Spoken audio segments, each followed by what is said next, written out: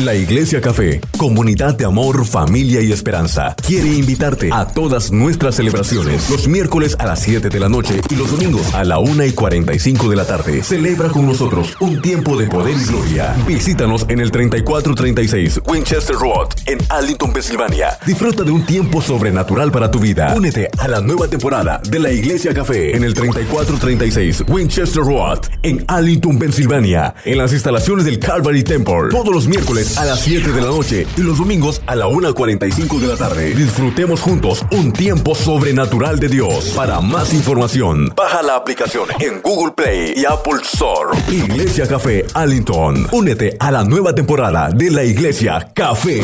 Una iglesia diferente para un tiempo diferente. Encuéntranos en Facebook como La Iglesia Café. Una iglesia diferente para un tiempo diferente. ¿Quiénes están listos para escuchar la palabra del Señor? No sé si usted está preparado para lo que viene, pero yo sí sé que es algo que quizá usted nunca en su vida haya escuchado jamás. Palabra del Señor para esta casa. Juan capítulo 10.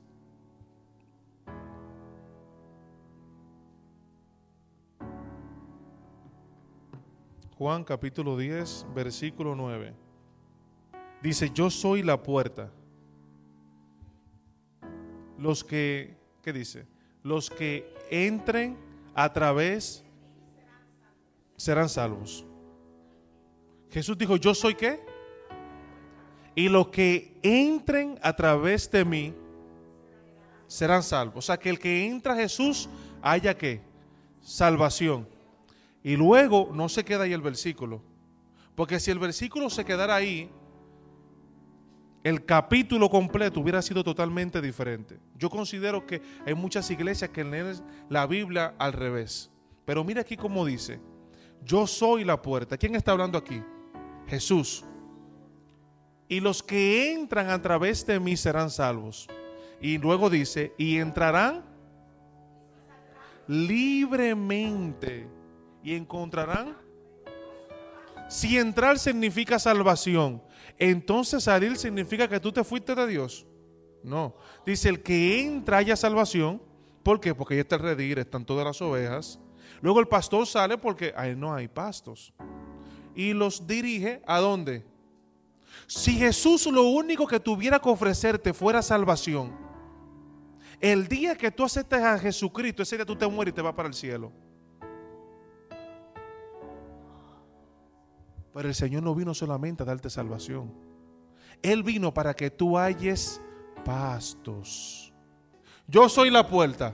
El que entra a través de mí será salvo. Y entrarán y saldrán libremente y encontrarán buenos pastos. ¿Qué dice el versículo 10? El propósito del ladrón es robar y matar y destruir. Mi propósito es darle una vida ¿qué?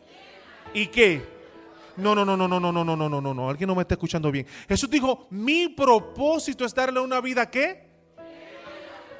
¿Y qué significa una vida plena y abundante? En todo, en paz, en felicidad, en todas las áreas de tu vida. Ahora, la palabra aquí, abundante, en el original griego, es perizos. Y solamente está escrita en la Biblia 10 veces. A mí me encanta la palabra del Señor. Aquí dice que el Señor dijo, yo vengo a darte una vida plena y una vida abundante. El Señor Jesucristo quiere que el cristiano que acepta a Jesucristo tenga un estilo de vida diferente. Una vida plena y abundante en todo el sentido de la palabra. Que cuando aquel que no es cristiano te ve a ti, diga, este es un ejemplo no solamente en el altar y porque sirva a la iglesia, sino fuera de la iglesia. Es un ejemplo en su hogar, en su matrimonio, con sus hijos, en los negocios, en la universidad. Estamos aquí para vivir una vida plena y abundante en todo el sentido de la palabra. La palabra abundante aquí es perizos. Está solamente escrita 10 veces en la Biblia. Y 5 de esas veces la dijo Jesús. Y 5 de esas veces la dijo el apóstol Pablo. Perizos. Cuando la Biblia habla en la Reina Valera, si usted lo lee, dice: y yo vine para que la tengan y para que tengan esa vida en abundancia. Así dice la Reina Valera. Entonces, lo que hacen las traducciones es que cada vez que hablan de abundante, le otorgan otra palabra diferente en griego, que es simplemente decir, cuando Jesús, por ejemplo, multiplicó los peces y los peces, lo que sobró, a eso se le llamó abundante en griego. Pero no es lo mismo, la misma palabra que Jesús está traduciendo aquí. Aquí Jesús se está explicando en griego. Él utilizó el idioma griego, aunque el Antiguo Testamento fue escrito en hebreo. Para aquel entonces, el idioma griego era el que predominaba. Y él dijo en griego, aquí escrito en griego, dijo: aquí está la esencia para que siempre tú abundes en todo. Escuche. No. Lo dejamos aquí o seguimos. Aquí que yo estoy empezando solamente. Empezando. Seguimos. Puede tomar asiento, siéntese. Póngase cómodo, por favor. Póngase cómodo. ¿Qué es una vida plena? ¿Qué es una vida abundante? Vamos a Génesis, por favor.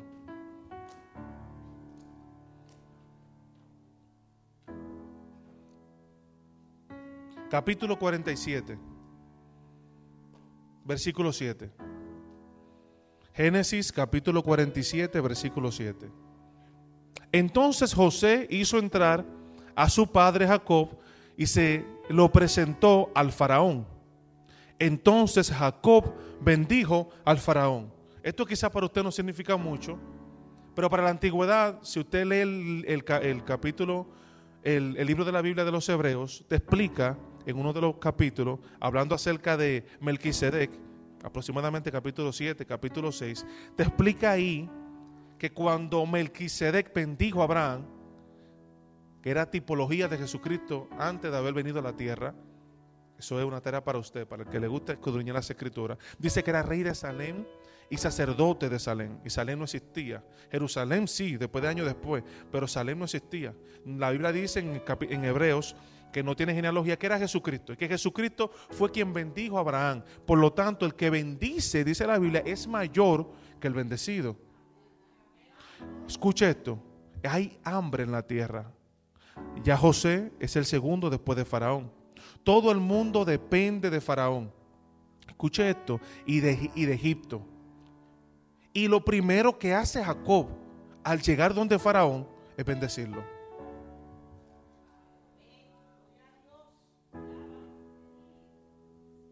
Jacob sabía lo que él portaba.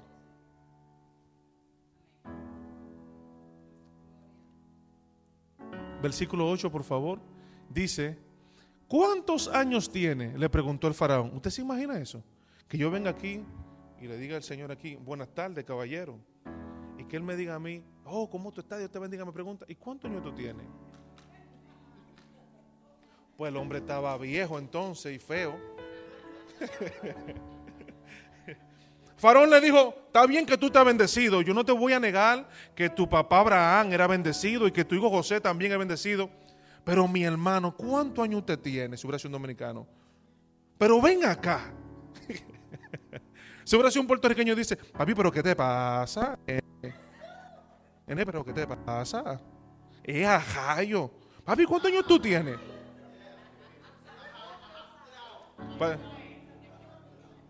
Ajayo. Diatre, ¿qué pasó aquí? Yo me sé el cantadito para que usted vea. Yo nací en Puerto Rico, de padre dominicano.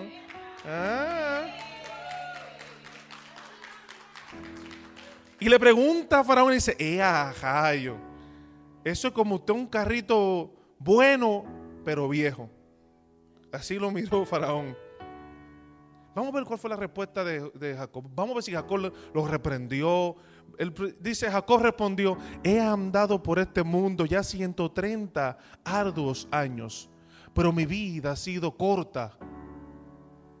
Usted está viendo cómo él estaba comparando su vida como una vida corta. Un hombre con 130 años, un hombre bendecido. Escúchenme. Yo creo que aquí estamos entrando en materia. Ay, ay, ay, ay, ay, ay, ay, ay, ay. Un hombre con 130 años, si usted lee en la Reina Valera, dice: pocos han sido mis días. Oye, y malo. Oye, el nieto de Abraham y el hijo de Isaac, el papá de José, del soñador, malo han sido mis días. Y así la iglesia está llena de personas bendecidas, pero por todo se quejan. El espíritu de queja nunca te va a dejar vivir una vida plena y abundante. No importa cuánto tú tengas en el banco, no importa. Si usted carece de felicidad y gratitud hacia Dios, usted no tiene nada. ¿Cuántas personas? Yo conozco personas que no tienen que trabajar para nada, ya están bien por toda su vida y no pueden disfrutar la vida. Imagínense usted estar en la playa y estar el sol y usted dice: ay, pero qué calor. Ay, pero Dios mío, ¿y cuándo nos vamos de aquí? Hermano, ahora fue que salimos. Estamos aquí para disfrutar. Así estaba Jacob, bendecido, el patriarca, bendijo a todos sus hijos, pero no pudo vivir una vida plena ni abundante. Y Jesús dijo: el ladrón, Satanás, vino a matar, a hurtar y a destruir tu vida. Él vino a robarte tu felicidad, tu gozo, el tiempo con tu familia, con tus hijos, el legado, el patrimonio. Ya estamos entrando en materia. ¿Estamos entrando en materia? ¿Paramos aquí o seguimos? No, si te quiero dejamos aquí ya. Y le digo: oh, gloria, aleluya, algo está descendiendo. Y nos quedamos así y ya. Sí, porque todo el mundo quiere profecía en estos tiempos. Ay, dime mi futuro, Señor. Dime mi futuro, Padre amado. Ay, Señor, dame cosas buenas. No hay nada de malo con eso. Pero si Dios te lo da y tú te quejas, yo creo que ellos no me van a invitar más. Ahora sí, si la última vez duraron un año casi para traerme otra vez, ahora ya yo me estoy preparando mentalmente, ya imagínense. Yo estoy relajando. Versículo 10, por favor. Entonces Jacob volvió a bendecir al faraón antes de salir del palacio. Después que le dijo: mi hermano, usted está viejo. Él dijo: mira, es que yo lo sé. Es que yo pienso como un viejo, yo me muevo como un viejo, me quejo como un viejo. Pero está bendecido. ¿Usted sabe lo que es eso? El Señor Jesucristo dijo: yo tengo que parar esto. Yo quiero que ustedes puedan vivir una vida plena y abundante. Porque si no aprendes a vivir ese estilo de vida, el diablo te va a robar tu salud, tu felicidad. ¿Por qué enfocarte en cosas que no puedes cambiar? Si tú buscas algo para tú siempre quejarte: ay, porque en la otra iglesia estamos más cómodos. Ay, Dios mío, pero ay bendito. Ay, bendito. ¿Cómo vamos a disfrutar una vida plena? El Señor dice: yo vine para que tengan vida y la tengan en abundancia. Perizos. Todavía no he entrado en materia donde Jesús lo mencionó, ni donde Pablo lo mencionó. No le voy a darle todos los temas. Nada más le voy a dar dos cositas donde Jesús explicó la esencia de la abundancia en tu vida, porque te voy a dar la clave. Primero vamos a Efesios capítulo 3, versículo 20. Ahí te voy a hablar por qué para Pablo era tan importante tener abundancia en tu corazón y en tu ser. ¿Por qué la abundancia es tan importante? No estoy hablando solamente de lo material. Ya yo estoy viendo algunos ojitos de 2 o 3. No estoy hablando solamente de eso, porque eso lo tenía de sobra Jacob. Jacob tenía plata de sobra, pero no era feliz. Jacob de bendición, si usted quiere dar profecía, Jacob era más que profeta. Jacob profetizó a sus 12 hijos lo que iba a pasar a las 12 tribus de Israel, y hasta el día de hoy esa profecía está dando ahí candela. La población de Israel equivale a 9.8 millones de habitantes. En República Dominicana aproximadamente son 11 millones, y en Puerto Rico son como algunos 3. Pero digamos República Dominicana. Si de Colombia se trata, son como 50 millones. Y si de Venezuela, como 28 millones de habitantes. Y en Israel solamente hay 9.8, y lo que Israel hace no lo hace ninguna nación. O sea, mire hasta el día de hoy lo que la nación de Israel, mire su programa militar, sus avances tecnológicos, todos los hospitales que los judíos, aquí en Estados Unidos los judíos, muchos de ellos usted conoce, cómo son dueños de tantas cosas. Si de profecía se trata, Jacob fue el que lo dijo a las 12 tribus de Israel, pero no era feliz. Jesús dijo, ¿de qué te vale yo usarte a ti y tú? De que tú seas un canal para hablarle a otro, pero que tú nunca me escuches a mí. De que tú hagas feliz a otro, pero que tú dentro de ti no seas feliz. De tú venir a la iglesia y cantarme a mí para que yo me exalte, pero tú sentirte que te falta algo y no sabes qué. Efesios capítulo 3, versículo 20, por favor. Y ahora, que toda la gloria sea para Dios, quien puede lograr mucho más de lo que pudiéramos pedir o incluso imaginar, mediante su gran poder que actúa en quién. No en el arcángel Miguel, no en el Gabriel, no en Pablo, no en Juan, no en Marcos. El poder que actúa en quién. Se lo voy a leer en la Reina Valera para que usted lo pueda entender mejor. Dice así: y aquel que es poderoso para hacer todas las cosas mucho más abundantemente de lo que pedimos o entendemos, según el poder que actúa en nosotros. Dice, oye, mira cómo dice aquí: quien puede lograr, o sea, Dios puede lograrlo. O sea, tu vida, lo que sea que tú quieras lograr en la vida, Dios lo puede lograr a través de ti. Pero escucha esto, y no solamente que lo puede lograr, sino que su soberanía puede hacer que tú lo logres mucho más de lo que tú puedas pedirle a Él. O incluso lo que tú te puedas imaginar. Aquí dice mucho más abundantemente de lo que pedimos o entendemos. Imagínate que tú puedas pedir, que tú le pidas algo a Dios y Dios te dé lo que tú pediste y mucho más. Imagínate que tú no entiendas cómo Dios puede hacer algo. A eso le llaman muchas veces milagro. No entendemos cómo, pero Dios lo hizo. Eso es un milagro. Pero mira cuál es la palabra aquí.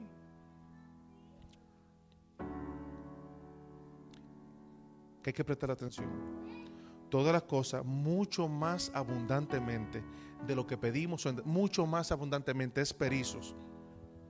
En otras palabras, la abundancia, esa es la palabra abundancia. Cuando la abundancia no está en tu vida, tú mismo limitas a Dios. Aunque tú le pidas y aunque tú entiendas cómo es Dios. Ok, déjame ayudarte porque no te quiero dejar ahí. No te quiero dejar ahí. Quiero que tú entiendas, yo quiero que tú entiendas a través del mismo Jesús. ¿Qué tú puedes hacer para que ese poder de abundancia, en todo el sentido de la palabra, actúe en tu vida y tú puedas lograr lo que Dios quiere que tú logres aquí en la tierra? ¿Me entiendes? Muy bien. Mateo capítulo 5, por favor. Versículo 37. Vamos a ver qué dice.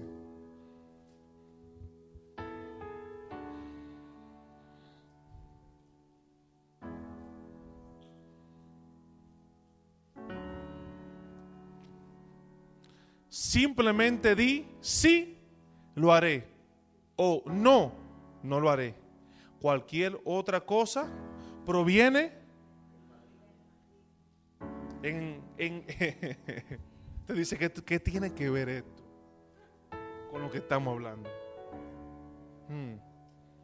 Por eso dice que el Señor nos da a nosotros entendimiento para que podamos entender su voluntad y podamos cumplir su propósito. Qué mal sería vivir como Jacob, con una bendición arriba, pero ser infelices. Vernos, quejarnos. Mira, él vio 130 años como algo poco. Wow, 130. Pocos años. Y luego le añade y malos. En la Reina Valera dice así: pero que vuestro sí, pero sea vuestro hablar sí, Sí, no, no. Porque lo que es más de esto, de mal procede. Más de esto es perizos, ¿verdad? Pero perizos en manera negativa. En otras palabras, si tú abundas en otras palabras que no sean simplemente sí, sí lo haré, no, no lo haré y no lo haces, estás haciendo algo mal. ¿Por qué si tú dices sí y no lo haces, o dices no y lo haces, por qué la Biblia llama eso como algo mal? Y aún no solamente le llama algo mal, le llama como abundancia de mal en tu vida. ¿Por qué? Cuando tú dices sí, lo haré, lo que sea que tú te propongas, mañana haré tal cosa, qué cosas pueden pasar, pero va más allá de eso. Jesús te está dando una lección. Una de las enseñanzas que mayormente no han dado en el pueblo cristiano en el siglo XXI y todos los años es que esto es simplemente para decirte que no jures, que no digas yo juro por esto, por el cielo y por la tierra, sino que, pero ¿por qué no? ¿Por qué jurar es malo? Vamos a analizar, ¿por qué jurar es malo? El Señor dice, porque si tú dices que tú vas a hacer algo, no solamente la gente, pero tú tienes que confiar de que tú lo vas a hacer. Tú no tienes que poner al cielo de por medio, ni yo lo juro por fulanito, por fulanito. No tienes que poner a una X o Y persona para que tú puedas confiar, o otras personas puedan confiar en lo que tú vas a decir. En otras palabras, el Señor te está diciendo a ti que muchas personas abunda lo malo en su vida, las cosas negativas, por la falta de confianza en ellos mismos. No me está entendiendo. Cuando usted dice sí, dice la Biblia, y vuestro sí sea sí y vuestro no sea no. Te está enseñando a que tú tengas una comunicación contigo mismo. La Biblia dice que como el hombre piensa en su corazón, así es él. ¿Cuál es el corazón? Son aquellas conversaciones que tú te tienes contigo mismo cuando nadie te escucha. Sí, tú lees la palabra. La palabra está supuesta a penetrar tu corazón y gobernar tus intenciones, tus emociones, tu forma de pensar. Pero muchas veces no pasa eso, porque hay muchas personas que son expertas predicando. Yo conozco muchísimo que se saben la Biblia de la A hasta la Z y hermano, impresionante. Cantan hermoso, pero la palabra de Dios nunca penetra su corazón, nunca llega a su alma, nunca tienen fruto. Muchos viajes, en muchos aviones, pero no tienen en prioridad su casa, su familia, sus hijos. No, eso no es de Dios, eso es del diablo. Nunca ponga a Dios como excusa para descuidar a tu matrimonio y tus hijos. No, eso no es de Dios. Tu casa, tu hogar, tus hijos, tu esposa. Es más, la Biblia dice que el que no trabaja es que no coma, dice la Biblia. ¿Cuántas personas no se dedican? ¿Ah? No, hermano, ¿qué está pasando? Aquí dice que tú sí seas sí, que tú no seas no. ¿Qué es lo que tú te estás diciendo a ti mismo cuando nadie te ve? ¿Me están escuchando? Imagínese a Jacob con 130 años y diciendo, mis años son pocos, mis años son pocos, mis años son pocos. Oiga, el corazón lo escuchó y su cuerpo también. Empezó, cuando viene a ver, estaba todo, parecía una película cuando viene a ver de terror. Dios mío, dijo Faraón, ¿qué es esto? Pero fue la vejez en persona. ¿Y cuántos años usted tiene, mi hermano? Faraón temblando.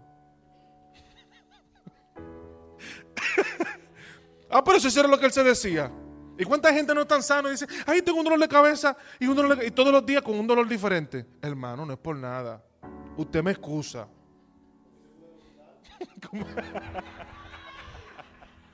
Yo entiendo que las enfermedades están ahí. No me estoy burlando de la enfermedad de nadie. Pero yo a veces creo que hay personas que utilizan su enfermedad para sentirse amada y valorada. Hay personas que a veces utilizan su desierto. Ay, tú no sabes lo que me está pasando. O como aquella mujer que siempre habla mal de ese hombre. Ay, ese hombre es malísimo. Y a la noche, más romántica que Julieta. ¿Y qué pasó? Tú dices, pero mi amiga, pero tú no estabas hablando mal. ¿Pero qué pasó? Ay, yo te cuento mañana. Mañana viene otra vez con otro show. Ay, ese es un hombre insoportable. ¿Entiendes? Hay personas que utilizan sus circunstancias de su vida para llamar atención. Porque vamos a ser sinceros. No, porque hay que ser sinceros. Tú sabes, hay que sincerarse no solamente con Dios, pero con nosotros mismos. No nos podemos estar engañándonos. Con 130 años y tú dices que tus días han sido pocos. Ok, digamos que han sido malos. ¿Fueron malos? Te puede decir, se le murió la de esposa. Bueno, mi hermano, son 130 años. Cónchale. Ok, digamos que se le murió su hijo. Bueno, él pensó que se murió José. Desde los 17 años que el niño tenía, él pensó que había muerto. Pero qué casualidad que esos 17 años que ese niño tenía, cuando se fue de su casa, pasaron 13 años más 7 años. Pasaron 20 años después para él escuchar de su hijo otra vez. Claro, porque si usted calcula que a los 17 se fue de su casa, a los 30 estaba donde Faraón, pasaron 13 años. Y luego tuvieron que pasar 7 años de cosas buenas. Añádale a eso, si su matemática está ahí, o si no busque su calculadora, 13 más 7 son 20 años. Pasaron 20 años aproximadamente para él poder ver otra vez a su padre. La cosa, lo que le quiero decir es que si usted analiza bien, los 17 años que él duró viviendo con su hijo, Dios por su gracia se lo volvió a regalar. Porque él murió con 147. A pesar de quejarse, de que eran pocos, de que eran malos. Yo le digo, si eso era lo que tú tanto amabas, escucha esto muy bien. Tuvo 11 hijos, pero se aferró a uno. El día que ese hijo se le fue la vida. Esta prédica le parece a alguien. Ese hijo era más que una bendición. Escuche, ese hijo era su Dios. Hermano, Dios por su gracia le dijo, te vuelvo a dar los 17 años que tú me culpas a mí que yo te lo quité.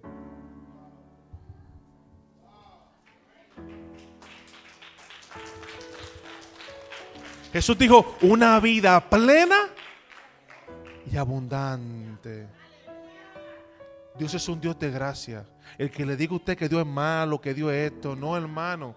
Si algo está pasando en su vida y usted no tiene explicación, no culpa a Dios, que eso es el diablo. Las cosas malas, tírasela al diablo.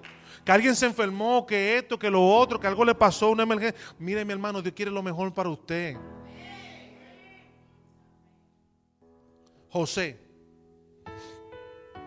Miren cómo opera la abundancia. Jesús dijo que tu sí sea y que vuestro no sea. En otras palabras, que no haya contradicción en tu vida. Si tú dices que tú estás por Dios, es por Dios. Si tú dices que tú amas a tu esposa, ama a tu esposa. Si tú dices que tú eres proveedor de tus hijos, provéele a tus hijos. No venga a quejarte cuando te toca hacerlo. Si tú dijiste que iba a amar a ese esposo y a respetarlo, si tus hijos te fallan, tú sigues siendo su madre. ¿Y por qué cuando el esposo te falla, dejó de ser tu esposo? ¿O dejó de ser tu esposa porque tiene mal humor? Que tú sí sea y que tú no sea. Imagínense a José, que lo vendieron a los 17 años. Lo vendieron, llega a la casa de Potifar. Y cuando lo venden como esclavo, imagínense que se hubiera tirado en el piso así. José, levántate. Y José, no, yo no me quiero levantar. ¿Por qué, José? Porque me vendieron mis hermanos. Ay, me vendieron mis hermanos. Yo me voy a morir. Los sueños de Dios eran mentira. No, la Biblia no dice eso. Siguió trabajando. Se puso su ropa y dijo, de aquí yo salgo siendo el mejor. No importa donde me pongan, yo como quiera brillo. No. Mi mente está enfocada en vivir una vida plena. A mí nadie ni nada me va a hacer vivir una vida triste, amargado y en escasez. Que el Señor reprenda al diablo y todo su demonio. Yo vine a esta vida de disfrutarla y a vivir la vida como el Señor quiere que yo la viva. Y estando en casa de Potifar, ahí fue el mejor. Y fue puesto por encima, mano derecha. Y dice, y el Señor estaba con él. ¿Y cómo Dios está con alguien que lo venden sus hermanos? A él no le importó. El sí de José fue sí. Imagínense que, y luego de eso, usted conoce la historia. La mujer se enamora de él, él dice, no, pero no puedo. Mi Señor me ha puesto todo en mis manos. La mujer lo acusa, le rompe la ropa a ella y dice que él trató de violarla. Si hubiera sido un cristiano de hoy en día, y eso le pasa como José, bueno, primeramente se hubiera ya hace rato con ella. Y segundo, si se hubiera ido corriendo, hubiera dicho, esto me pasó a mí ahora. Nada más esto me tenía que faltar. Está bien que me mandaron mis hermanos, Señor, y todo, pero mira, yo tuve mi esfuerzo, Señor, y yo estaba haciendo la cosa correcta, y esa tipa está loca. Esa tipa se está inventando cosas que no son. Señor, pero ¿qué le pasa a esa tipa? ¿Y ahora qué va a pasar de mí? Yo que estaba muy bien ahí en esa casa. Pero que chavienda. Estoy chavao. Y sin chavo también. Estoy pelado. ¿Qué pantalones? ¿Ah? Ahora voy yo para la cárcel. Cónchale, pero llévame para otro lado, Señor. Primero estoy aquí, ahora como un esclavo, y ahora esto de mal en peor. Y cuando llegó a la cárcel, ¿qué hizo José? ¿Qué dice la Biblia? Se tiró también ahí, dijo, no voy a hacer nada, que me maten. Lo pusieron como ahí, como gerente. Y no solamente eso, sino que cuando el día que el panadero y el copero soñaron, le interpretó el sueño. Hubiera sido otro y dicen, ¿que ustedes se soñaron qué? No le hagan caso a esa porquería. ¿Me equivoco? Bueno, un cristiano hoy en día lo hubiera hecho eso. ¿Y qué lo hizo? ¿Qué él hizo? Lo contrario, mejor interpretó los sueños. Interpretó. Dijo, yo no solamente sueño, yo interpreto ahora. Jesús dijo una vida plena y ¿qué? Por nada del mundo. Jesús dijo que vuestro sí sea y vuestro no sea. ¿Qué tú te dices a ti mismo? A veces nosotros mismos impedimos que el poder de Dios actúe en nuestras vidas. ¿Seguimos o paramos? Y le digo luego al copero, no te olvides de mí. Y luego cuando el copero soñó, ¿qué pasó? ¿Qué le dijo al copero? En 3 días te van a restituir, pero no te olvides de mí. Y luego pasaron 2 años. Imagínate usted que José hubiera dicho, mira ahora, mi única esperanza, que ese hombre cerca de Faraón me hicieran justicia. La única esperanza que yo tenía en mi vida de que me hicieran justicia. Y el hombre se olvidó de mí. Ya pasó 1 mes, 2 meses, 1 año. Se olvidaron de mí. Y luego cuando pasan 2 años, Faraón tiene un sueño. Y el copero se acordó. ¿Y en quién pensó? Imagínense que cuando hubiera buscado a José, José ya estuviera ahorcado. Mire qué pasó con José. ¿Con cuál? El que traducía sueños. Se cansó y dijo que ya no más, ya que se cansó de esperar, que se cansó de luchar, que se cansó de soñar, de interpretar. No fue así. No, José no. Mi papá se queja mucho, mi papá tiene 100 y pico y todavía yo también me voy a quejar. José hizo eso. José dijo, aunque mi papá, yo seré la esperanza de mi familia.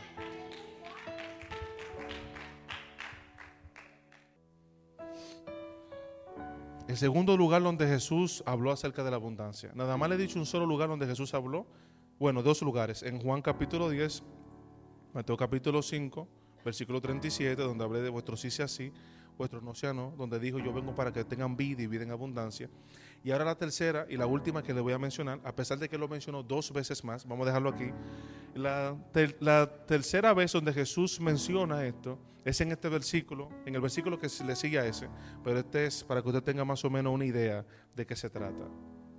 Dice, si solo amas a quienes te aman, ¿qué recompensa hay por eso?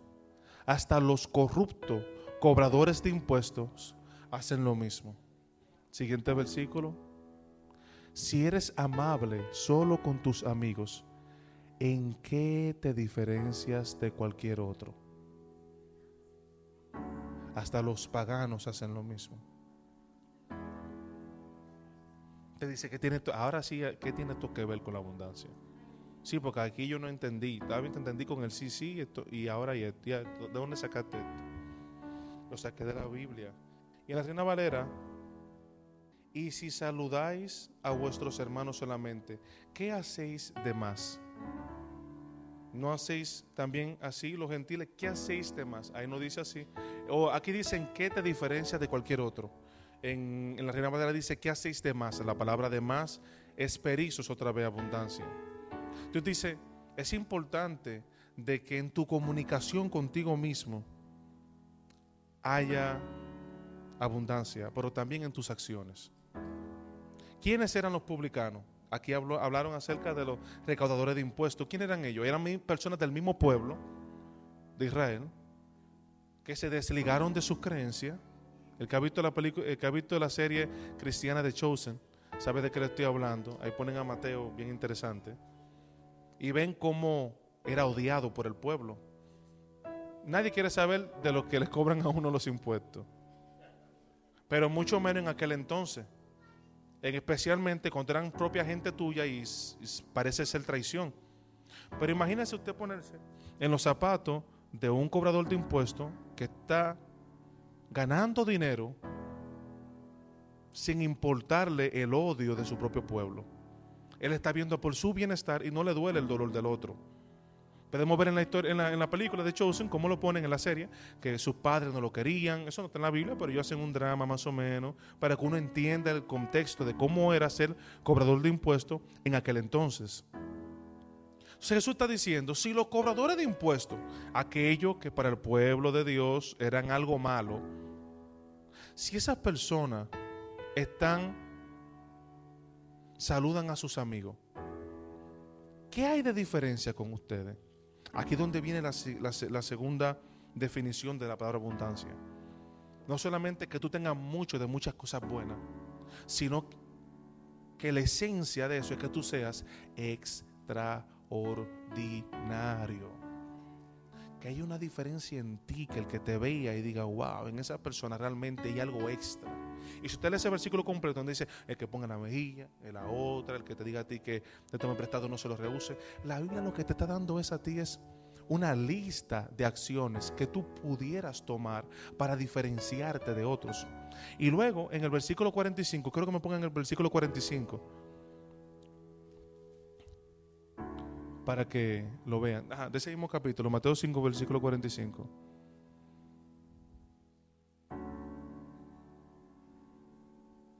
De esa manera, versículo 44, por favor. Pero yo digo, ama a tus enemigos, ora por los que te persiguen. Versículo 45. De esa manera estarás actuando como verdadero hijo de tu Padre que está en los cielos, pues Él da la luz de su sol tanto a los malos como a los buenos y envía la lluvia sobre los injustos y los injustos por igual. Versículo 46. Si solo amas a quienes te aman, ¿qué recompensa hay por eso? ¿Por qué la Biblia te dice que hay una recompensa? No parece ser muy religioso que digamos. Analícelo. Si usted tiene que hacer algo bueno sin esperar nada a cambio, eso suena mejor.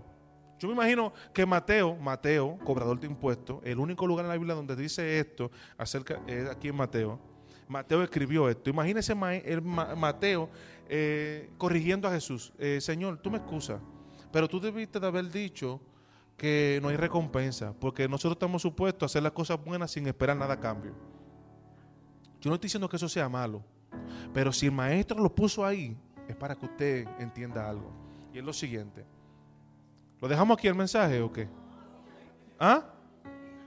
No, vamos a hacer lo bueno sin esperar nada a cambio, porque eso suena más bonito, suena más religioso. Santidad. Santidad, ajá. Y luego te pone a cantar la canción de Shakira ahí. Ajá. Ajá. Que tú eres independiente y ya. Que las mujeres hoy en día, ¿ah? Pero delante de la iglesia ahí te sabe todas las canciones, el corito. ¿Ah? Ay, Dios. No, porque lo que pasa es que en muchas iglesias, a veces lo que pasa, no digo aquí, en otras, sucede que a veces las personas quieren como privarle más santo de lo que es. ¿Entiendes? Y eso en verdad, eso está mal. Eso está mal porque usted no tiene que cambiar quien, ok, uno tiene que tratar de que ser mejor como persona. ¿Verdad que sí? Pero hermano, usted está aquí en la tierra. Hello. Usted va al mall, usted va y come. ¿Me entiende? Usted tiene una vida, tiene amistades. ¿Me entiende?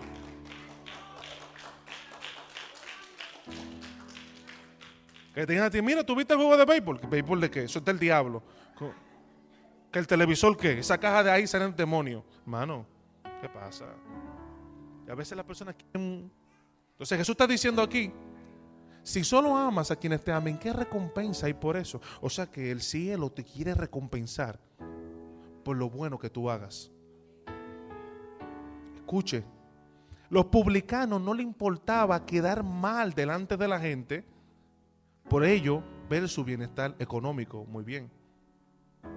Pero hubieron algunos como Mateo que se dieron cuenta que eso no lo llenaba como persona. Mateo fue el único que se sentó a escribir esto. Ni Lucas, ni Marco, ni Juan, que era el íntimo. Mateo dijo, no, espérate, esto es algo que me funciona a mí. Y yo quiero que esto quede un legado de generación en generación. Para que sepan la gente de allá afuera del mundo que Dios también recompensa por lo bueno que tú haces. Si allá afuera en el mundo hay patrocinadores de deporte, ¿verdad que sí? Que le pagan todos los atletas, le pagan todo por el simple hecho de ellos darle promoción. Y tú crees que cuando tú haces algo bueno, extraordinario, tú amas a aquella persona, aquel padre, aquella madre, aquel tío, aquella tía, aquel familiar que no se lo merecía, pero tú le diste gracias, le diste amor. ¿Usted cree que cuando usted hace algo así, el cielo no está contento? ¿Usted no cree que el cielo buscará su bienestar, su salud, su economía, que a sus hijos no le falte nada, para que usted siga dando testimonio de que Dios es bueno?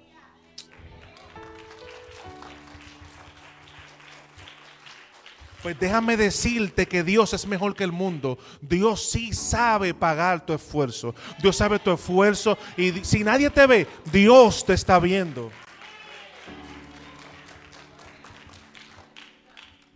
Pero ahora que su padre había muerto, los hermanos de José tuvieron temor y decían, ahora José mostrará su enojo y se vengará por todo el mal que le hicimos. Miren lo que se decían los hermanos. Siguiente versículo, por favor. Entonces enviaron a José un mensaje que decía, antes de morir, tu padre nos mandó que, versículo 17, por favor, te dijéramos, por favor, perdona a tus hermanos por el gran mal que te hicieron. Oye, aún el padre pensaba, el papá no podía concebir cómo su hijo no guardaba rencor. Su propio padre. Y su padre no se lo dijo a su hijo porque tenía vergüenza, estaba avergonzado ahora sí, por los hijos que él crió. Le daba vergüenza saber que sus 11 hijos atentaron contra la vida de su hijo menor. Pero le mandó a decir a los que le tenía más confianza, vayan y pídanle perdón y humíllense. Y díganle a él que por amor a mí, oiga, pero estaba muy lejos de lo que era su hijo. Y su hijo, wow. Y su hijo estaba muy ajeno a eso. Perdona a tus hermanos por el gran mal que te hicieron, por el pecado de haberte tratado con tanta crueldad. Por eso nosotros, los siervos del Dios de... Versículo, por favor. Bueno, ahí se cortaron como algunas palabras, pero bueno. Me imagino que era de Dios. Entonces sus hermanos llegaron y se arrojaron al suelo delante de José y dijeron, mira, somos tus esclavos.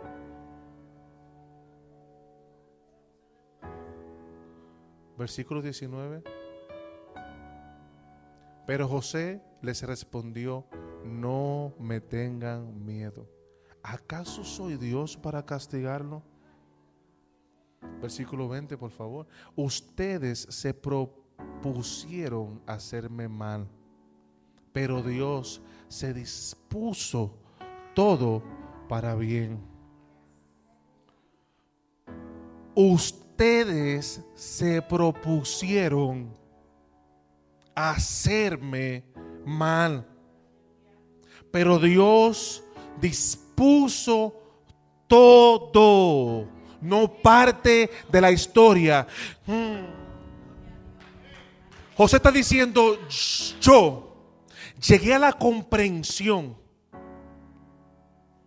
a analizar que todo lo que me ocurrió, absolutamente todo, Dios lo dispuso para bien. Aunque la mente de ellos, escuche, aunque la mente de ustedes, de esos hermanos, no ustedes, los hermanos, estaban pensando mal, Dios lo dispuso. En la Reina Valera dice, Dios lo encaminó a bien. Él me puso en este cargo para que yo pudiera salvar la vida de muchas personas. Ustedes atentaron contra mi vida, pero yo estoy aquí para salvar la vida, no solamente de ustedes, sino de muchas personas. Siguiente versículo, por favor. No tengan miedo. Yo seguiré cuidando de ustedes y de sus. Así que hablándoles con ternura y bondad. ¿Los qué? Si hubiera sido otro José, yo sabía, papito, que esto iba a tener que pasar. Así mismo era que lo quería ver. ¿Te acuerdas tú, Juanito, cuando me diste la bofetada? ¿Tú crees que a mí se me olvidó eso? No hizo eso. Mira cómo dice aquí. Así que hablándoles con ternura y bondad. ¿Los qué? Los reconfortó. Y mira cómo dice, yo seguiré cuidando de ustedes y de sus hijos. Qué dolor era de José. Que la única razón por la cual no lo mataron, porque estaban pensando en matarlo, fue que Judá dijo, miren, por favor, mejor vamos a venderlo, porque matarlo no nos da a nosotros ganancia. Por dinero no lo mataron. Y en ningún momento, si usted lee toda la Biblia, cuando los hermanos fueron a buscar comida, José siempre le puso el dinero a ellos para atrás. Nunca José recibió un peso.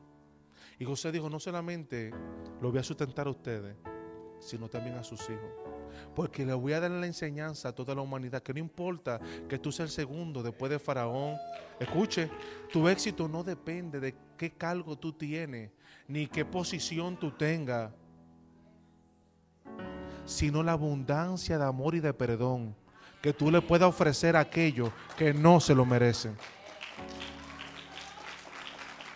Póngase de pie. Él mismo. Pero me encanta este Dios que nos dice, yo vine para que tengan vida y vida, una vida plena y abundante. Yo quiero que usted cierre sus ojos y medite en esta palabra. Señor, gracias por la abundancia que nos has dado. Permítenos amar. Gracias, Padre, porque sabemos que tú nos quieres recompensar a nosotros cuando hacemos el bien. Que nuestros hijos, nuestra familia, en todo lo que hagamos, siempre abunde tu gracia, tu favor. Gracias por este día. Perdónanos, Señor, si nosotros hemos sido malagradecidos, si no hemos quejado, si nos quejamos tanto de nuestros hijos, de aquel trabajo que tanto te rogamos que nos lo diera. Ahora nos estamos quejando de ese trabajo. Tanto que queríamos tal cosa y ahora nos estamos quejando. Padre, perdónanos por habernos quejado. Y te damos las gracias porque no importa lo que el vecino, la vecina, el amigo, la amiga, quien sea, piense mal de nosotros. Nosotros sabemos que tú tornarás todas las cosas para bien. Y que somos un canal de bendición. Y que tu felicidad, tu amor y tu bondad esté en nuestra vida. Con paciencia te damos las gracias por todo lo que sucede en nuestra vida. Y creemos que tú estás aquí para sanarnos, para libertarnos, para liberarnos, para guiarnos, para enseñarnos, para proveernos. Padre, muchas gracias por absolutamente todo, Señor. Porque tú estás obrando en nuestras vidas. Padre, muchísimas gracias. La Iglesia Café, comunidad de amor, familia y esperanza, quiere invitarte a todas nuestras celebraciones. Los miércoles a las 7 de la noche y los domingos a la 1:45 de la tarde. Celebra con nosotros un tiempo de poder y gloria. Visítanos en el 3436 Winchester Road, en Arlington, Pensilvania. Disfruta de un tiempo sobrenatural para tu vida. Únete a la nueva temporada de la Iglesia Café en el 3436 Winchester Road, en Arlington, Pensilvania, en las instalaciones del Calvary Temple. Todos los miércoles a las 7 de la noche y los domingos a la 1:45 de la tarde. Disfrutemos juntos un tiempo sobrenatural de Dios. Para más información, baja la aplicación en Google Play y Apple Store. Iglesia Café Arlington. Únete a la nueva temporada de la Iglesia Café. Una iglesia diferente para un tiempo diferente. Encuéntranos en Facebook como La Iglesia Café. Una iglesia diferente para un tiempo diferente.